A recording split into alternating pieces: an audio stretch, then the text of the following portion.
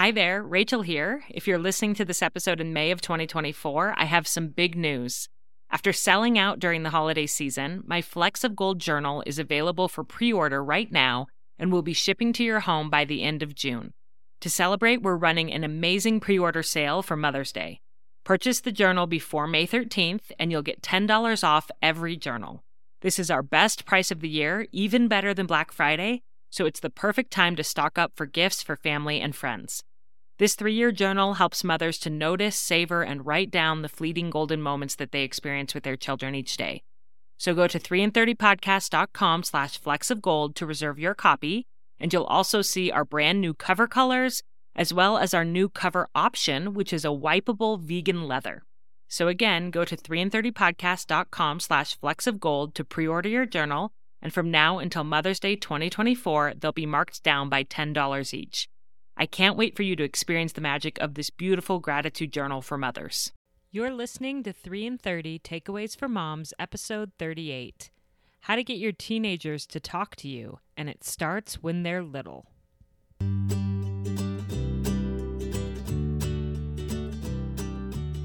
Welcome to 3 in 30, a podcast for moms who want to create more meaning in motherhood. Each 30-minute episode will feature 3 doable takeaways for you to try at home with your family this week. I'm your host, Rachel Nielsen. Thank you so much for being here. I'm in the hands-on, kind of exhausting phase of motherhood where I have little children. I have 2 kids, one who's 6 and one who's 3, and I hope to have more kids. And so they still really need me and want me. And sometimes that can feel really overwhelming. But then I talk to my friends who have older children, preteens or teenagers, and I realize that this phase of my life where I can solve my kids' problems really is such a charmed moment in time, because my friends have teenagers who are facing really big, really serious struggles, some of them, and they won't talk to their parents about it. Or even those who aren't facing major things, they're just kind of going through these phases where they're figuring themselves out and they're pushing their parents away. And as a mom whose kids think I am just the greatest right now, it's kind of heartbreaking for me to think about that in just a few years, they're not going to want to hang out with me every second. And that does give me a little bit of perspective. Today on the podcast, I have an expert guest who's going to teach us about how to maintain really positive relationships with our teenagers. And it's things that we can start when they're little and that will help when they're teenagers, or it's things that we can tweak and start doing when they're teenagers that will hopefully help us repair and continue to build and strengthen our relationships. The guest is Tony Overbay, who you may recognize because he's already been on this podcast once before in episode 26. He taught us how to praise our children when it feels like there's nothing to praise. And that was a very successful, popular episode. He's so warm and fun and knowledgeable. He has a podcast called The Virtual Couch, and he is a licensed marriage and family therapist in California with a big, busy private practice and does a lot of work with teenagers. So I'm so excited for him to teach us today. Here's my interview with Tony Overbay. Tony, welcome back to 3 in 30 Podcast. Hey, Rachel, it is so good to be back. I mean, it feels like it was only yesterday that I was on the show. I know, and we have had so much great feedback on your first episode, which if listeners missed that, it was about how to praise your children when it feels like there's nothing to praise, which is such a cool topic. And I'm so excited for you to record the second one today. Yeah. How to get your teenagers to talk to you. And it starts when they're little. I wanted to add that second part because it's not like you can just, once they're teenagers, they'll talk to you, you know? So all of these principles, we will be talking about teenagers, but all of these principles really apply and need to start as young as possible. You know, would you say absolutely. that? Yeah. So tell us a little bit about, you have your own teenagers. Your kids are 14, 16, 18, and 20. Exactly. But then you also end up with a lot of teenagers in your office, I'd imagine. So tell us a little bit about that. Yeah, so it's interesting. And I don't think I shared this last time, but I did 10 years in a different career. I was in the software industry and wasn't really kind of feeling it. And I always felt I really did feel kind of a calling to work with men in therapy and go back to school, become a therapist. And so I did. And it was funny in grad school. Usually people would say, "Hey, why are you here? What's your passion?" I would say this: I want to work with men. And then the instructor would typically laugh, and I wouldn't know what that laugh was about. And then it was this concept where then I find out guys don't typically come into therapy, and unless they're, it's working in the realm of maybe an addiction or couples therapy. And so, I wasn't getting a lot of those male clients that I felt called to work with, but I started noticing an opportunity to work with teenagers. And in particular, at first it was a lot of teenage boys. And I just started to really embrace that and look at, okay, maybe here's part of that call is to help teenage boys and teenagers in general have a voice. And then the more I start digging in there, and this is going to sound super judgmental to parents, but I started finding that it wasn't so much that I could, quote, fix the kid, but it was more about what that interaction, the communication, was with parents. And I found myself really wanting to do a lot of parent training and parent coaching and doing a lot more kind of empathy work with my teenage clients. With their parents. The parents of your teenage yeah, exactly. And I think I kind of mentioned this on the last podcast when we were talking about the nurtured heart approach, because this is kind of one of these key concepts, I think, is that I started noticing that the teenagers that were coming into my office weren't ones who had said to their parents, "Hey, I think I really need to talk to somebody." And I will say there were one or two, but I mean, really that few out of, at this point, hundreds of teenage clients that I had worked with. And typically it was parents saying, "Hey, fix my kid. We don't know what else to do with them. Fix them." So I would get a kid that would come in and they would just not be happy to be in my office. And I would typically say, "Hey, just want to let you know, I don't really have a magic wand or magic beans or anything that are going to all of a sudden help you know exactly what to do. So I just want to kind of spend some time and we've got 50 minutes here. Let's just talk." And then I start noticing that, okay, if they didn't feel like I was trying to fix them, that was a good thing. But then I started latching onto this concept of, hey, to the teenager, have your parents ever said to you, "Hey, buddy, you can come talk to me about anything"? And then it's like, okay, again, I'm not a black and white thinking all or nothing guy typically, but I want to say every teenager ever in the world would then kind of raise their head up and say, "Oh yeah, I've heard that one." And then it would be, okay, what's happened when you wreck the car or, get a bad grade or, I don't know, break curfew or that sort of thing. And then it's, oh, my parents flip out. And so then it's kind of it was like this light bulb that just came on in me that was saying, okay, teenager now has to control the flow of information because they've been told they can come to their parent with anything. But then when they do come to their parent with something parent doesn't want to hear, then parent flips out, and then teenager now withdraws, isolates, and then parent now, and it's basically now we're off, with the kind of dysfunctional relationship.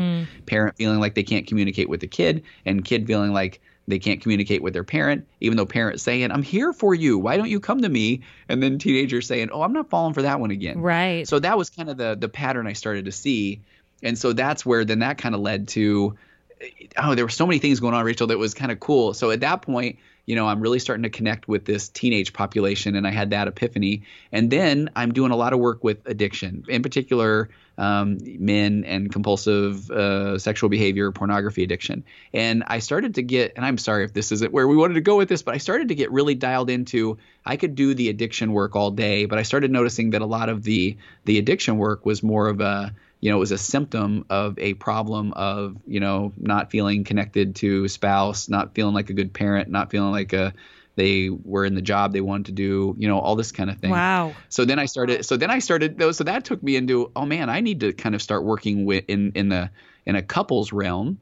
And so then, normally couples therapy, most therapists aren't big fans of couples therapy because you get just a real cursory view of that in school, and you really learn this kind of fundamental concept of reflective listening, which is, you sit back, and when the husband says, here's my experience, and the wife, you say to her, what did you hear? And she's like, well, I hear him saying this. And then, therapist goes, okay, well done. And then it's, and wife, you say your thing.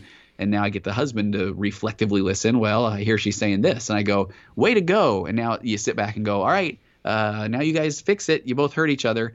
And that is so brutal because you start playing this role of a referee. I promise I'm going to come back to the point here. No, I think this all ties in.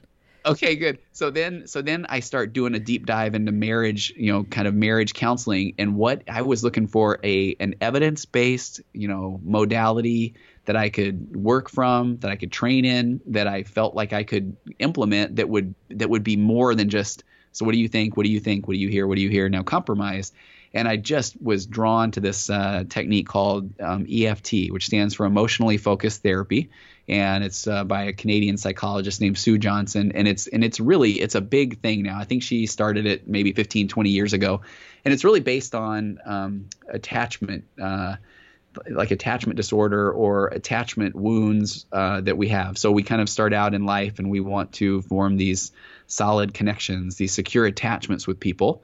And then we kind of, and at first that's our moms or our dads, and they're there and they feed us and they wipe our bottoms and they, clean up our messes and that sort of thing. So we feel like this secure attachment. We're basically, they're there for us. They love us. They care for us. Mm-hmm. So then we get into adolescence, and now here we go. Now we're in the jungles, and we, we're not really sure if we try to form a close attachment with somebody and then they maybe bully us, or we try to reach out to somebody else and they don't have the same interests as us.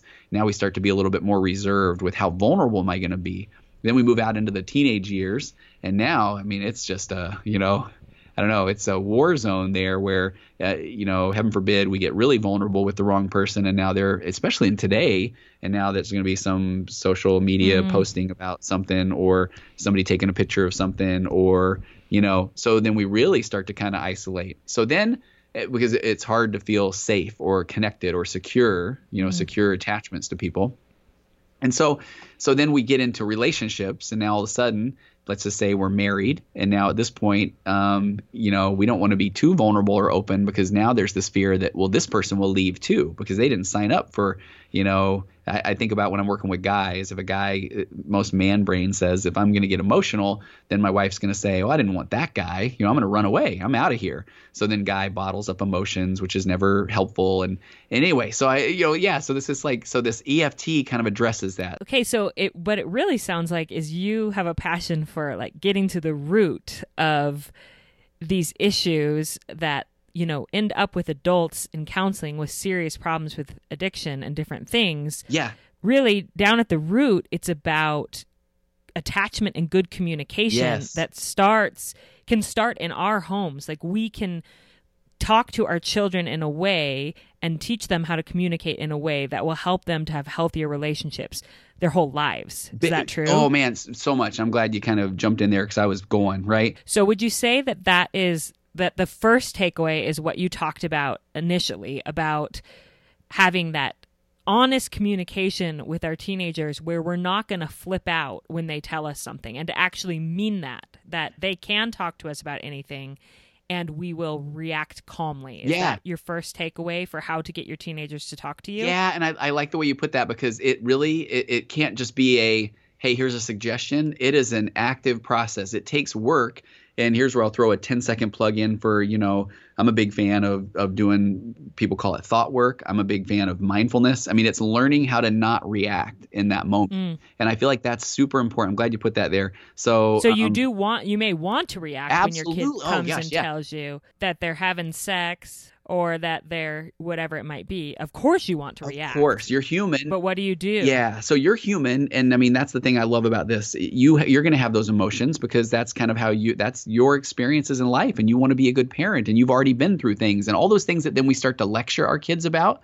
But if we jump right in there with that, then they're just shutting down, because then it's like they just said something and then we just went ahead and shut them down because I already know. I've been there, buddy. I know what's going on. And it's like, no, listen to them. Pause, turn off that fixing and judgment brain and yeah, just kind of learn how to not, learn how to not overreact. Yes. Yeah. It's like practicing having a poker face. Yeah. When when my oldest was 2, he was playing with a friend and I was chatting with the mom, and after about 20 minutes, we realized we hadn't heard the kids for a while, two, maybe 3, and we went upstairs, and the door was locked, bad sign, and we knocked and said, "What are you guys doing in there?" And they said, "We're playing doctor." Oh.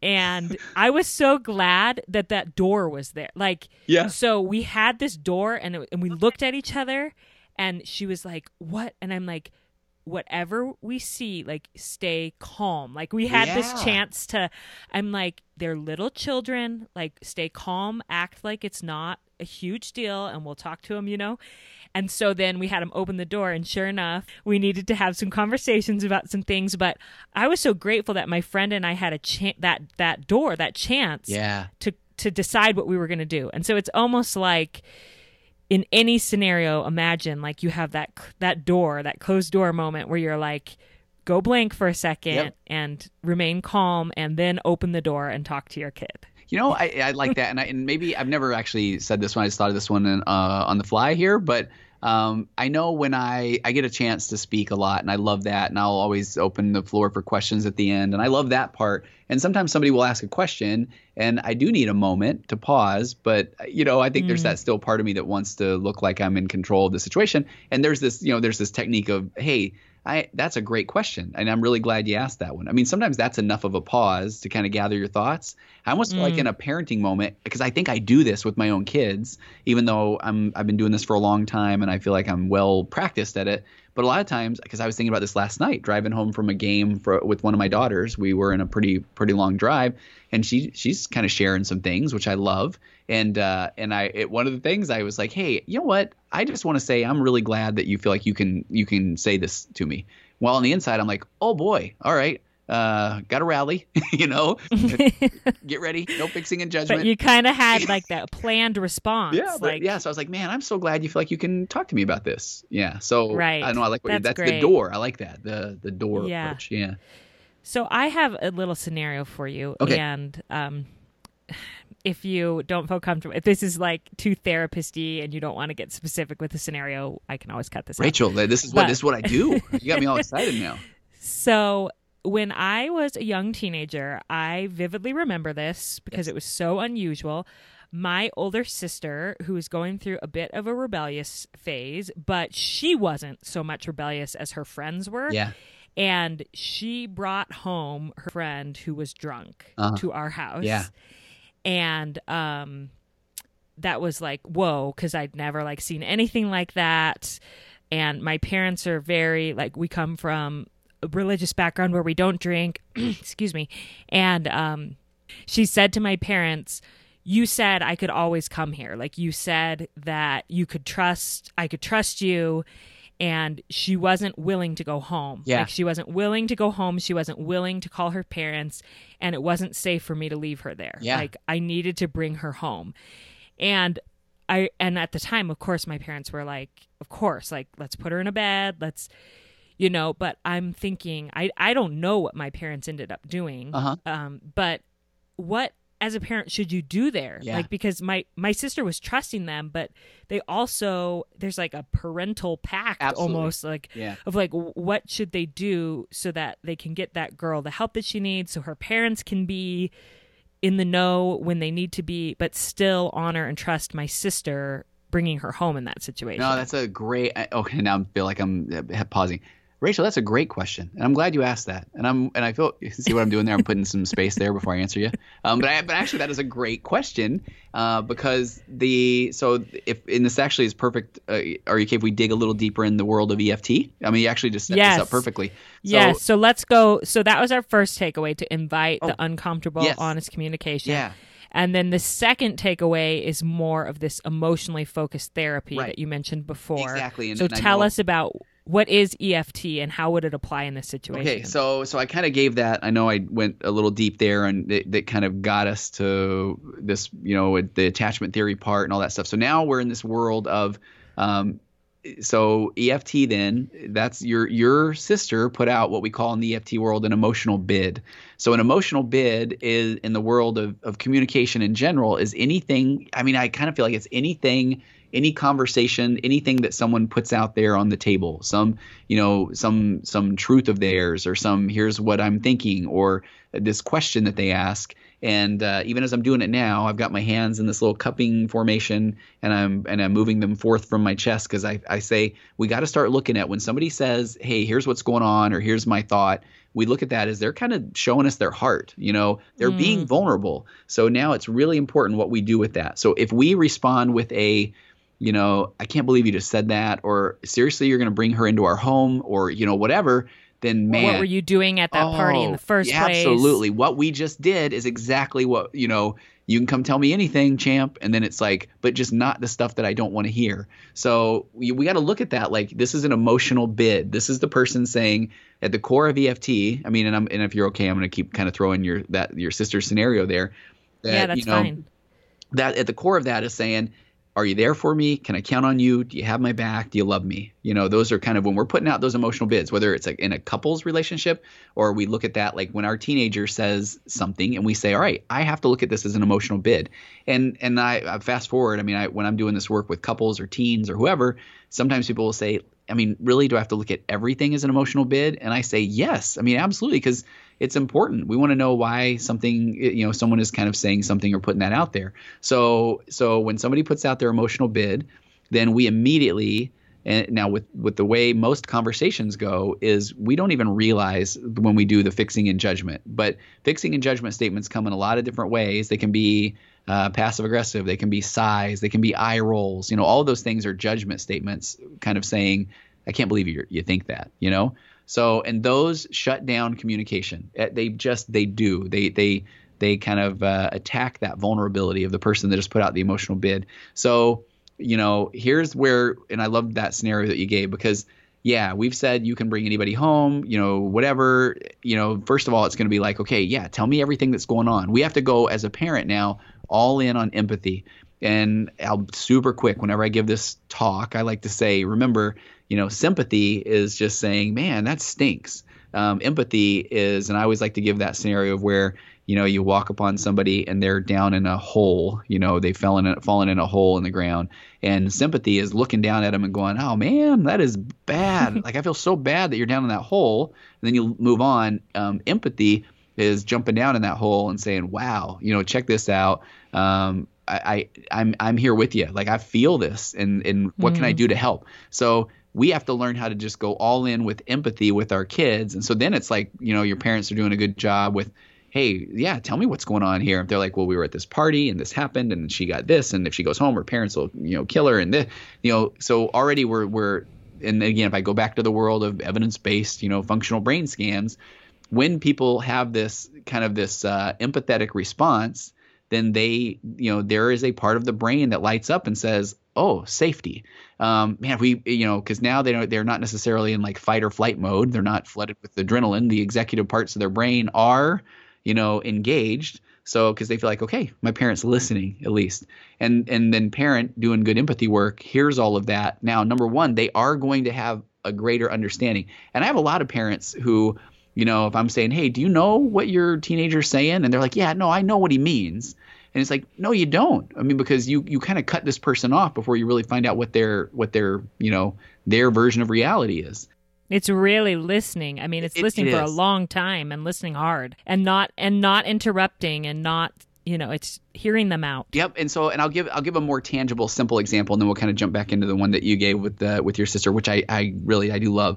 One of the simplest ones I've ever given is a girl who didn't want to take honors English or some sort of English, and I'm processing it literally in my office, and then the mom immediately is, hey, you're really good at English. You've done really well. You don't need to stress about it. When I was a kid, I worried about it too. And then I did it, and I did, so emotional bid was her saying, I don't know if I can do it.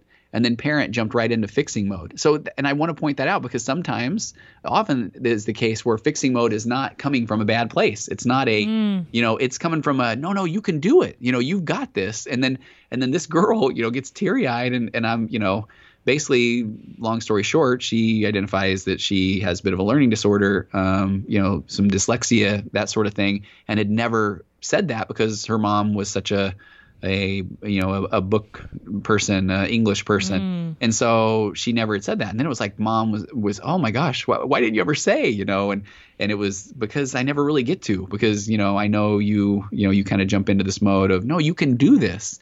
And so I think that's the part. Now, here's the cool part. Jump back into when your question was like, what does a parent do?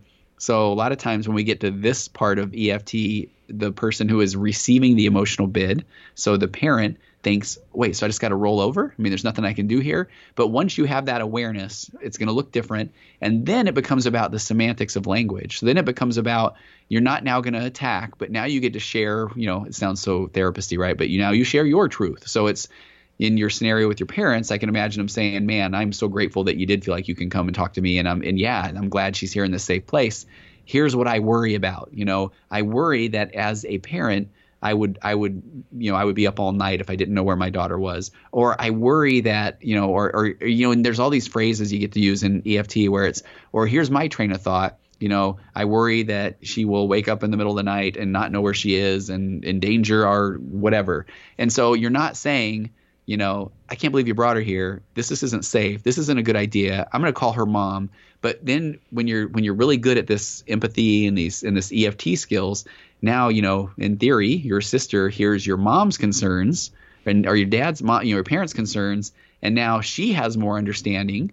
And so now maybe, and again, it's not that we always have to have this perfect compromise, but maybe with that said, now, your sister might understand a bit more, and she's like, okay, no, I hear you. So, maybe it's okay if you guys reach out, or let's just kind of give it a couple of hours and let's see what's going on, or, and now it's a productive conversation.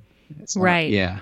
And I was even thinking of that specific scenario. I mean, we knew that girl well and loved that girl. Yeah. And so I think it would be appropriate for my mom, and probably this is what my mom said. I wasn't in the conversation, but we love her. Like, I love her and I want what's best for her. And, her parents need to know. And this is why, So again, it's that empathy of, you're not in trouble. She's not in trouble.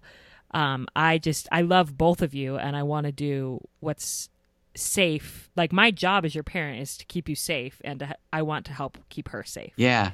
Can I tell you, like you said, after you diffused it. Yep. So like you listened first and then you can talk. I've got a one that I've been thinking about a lot lately, that I have a daughter that is, she's played a lot of different sports and track and that sort of thing. And she came to me not long ago and said that she wanted to try gymnastics. And so I think my normal reaction, my dad brain, my man brain, whatever it would have been, and at this point she was in 8th grade. And I would have said, I wanted to say, hey, people that are, kind of starting now, kind of what's your goal and what's your commitment like? And I worry that I don't think it's a good idea. I think I wanted to say all those things. I mean, those are because I don't, it's going to cost a lot of money, and I don't feel like you'll be committed, and, starting this late in life anyway, I don't know if it's going to be very beneficial. I mean, those are the things that my automatic responses wanted to say. So, but I practice this EFT. I got to practice what I preach. So I said, hey, tell me more where that's coming from. And then she had this whole list of reasons why, and worries about regret, and has just felt like she could never even bring it up, and wishes she would have continued as a kid. And when I heard all that, then it was like, okay, my level of awareness and empathy for what she was going through meant so much. That made more sense than just I don't know if you'll like it. I don't know if it's a good idea, Or worse, I don't know if you'll be good at it. Exactly. Because you didn't start early Exactly. enough. So, yes. Yeah. And you have to identify as a parent, like, sometimes our motivations are a little off there, Yeah. And if you would have said that first to her, why would you start now? Yep. Like, you can't catch up. And imagine how much that would have crushed her down, knowing now what you know about how this had been this thing in her heart for a long time. So the reason this has been on my mind so much is, fast forward 2 years, sophomore in high school, and there's literally a new sport in high school called stunt. Have you heard of this? Mm-mm. So No. stunt is a combination of cheerleading and gymnastics. She was never a cheerleader and she was never in gymnastics, but in the last 2 years, she's gotten really, really good at tumbling and like really cool stuff that I wish I knew the words of like what it's called, but lots of flips and twists and turns that are really neat. And so this stunt sport. I mean, somebody will have to go Google it, but it's like they have quarters and they play teams, and it's a great it's a woman's sport right now, and there's even stunt in college and scholarships and this sort of thing. And so Cool. she makes the stunt team because she's one of the only people that can do all of this tumbling. And now they just had an incredible season and they did really well, and even to the point where, and maybe she wouldn't want me saying this on a podcast, but it's like there's opportunities now for scholarship and to stunt in college. And so imagine if my reaction would have been, yeah, I don't think it's a good idea, or hey, you're a little too old. I mean, it almost freaks me out to kind of go back and think, what if I would have said that and shut her down, Yes. Yeah, that's really powerful. I love those specific examples that are powerful for moms hearing this. I'm sure everyone hearing this is thinking of their own kids and situations that apply regardless of their age. Yeah. Where you can apply these principles. So we are about out of time, Yes. but we gave them 4 takeaways in our last podcast. So I think we can just give them 2 in this podcast. The 2 that we just did. Well, and I could do 30 seconds. I give you 2.5. Okay, do it. So the last thing that I would have was just basically, feeding the positive. And I think that if you do go back and listen to the last podcast we did together, this nurtured heart approach, and I think that one of the things we didn't talk a lot about there, but I think is really important with teenagers is, when you had a good positive interaction, I think it's important to go back you can go back in 3 days or 5 days or a week and just say, hey, you know what? I really appreciate the way you opened up to me a week or 2 ago. And I've been thinking about that a lot. And that really means a lot to me. Because I want to keep that positive energy flowing, and I think a lot of times we'll think those things about, man, that was really nice that we had this conversation, and we're continuing to fuel that positive or feed that positive. So I think that's something to kind of keep in mind as well, that it's okay to go back and say, hey, I really appreciate our conversation last week. I've been thinking a lot about it. Mm-hmm. That's great.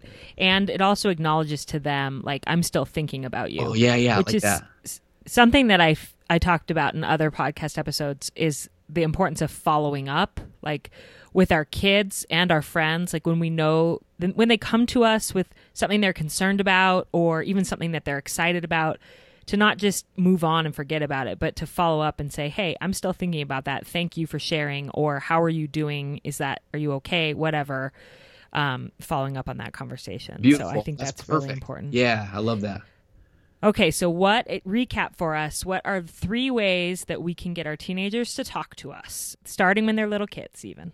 So remember the inviting uncomfortable, honest communication, and that is in that context of you can come and tell me anything. If you're going to say that, then as parents, we need to work on the skills to be able to truly allow our kids to come and tell us anything. Okay. Yeah. The second one is then it's this whole emotionally focused therapy or EFT concept of really going all in on empathy. And empathy is wanting to I want to hear everything about why my teen is presenting me with this emotional bid, why they are sharing this information with me, and I'm going to turn off my fixing and judgment brain because I want to hear this. And I loved the script you said there. I wrote it down while you were talking. Tell me where this is coming from. I think that is a great line to use if your kid's upset, if they want to try something new, whatever it is, to just say, tell me what you're thinking or tell me where this is coming from, and then listening with empathy. Yeah, perfect. And then number 3, feed the positive, not the negative. And then I like what you said is follow-up. I really like that.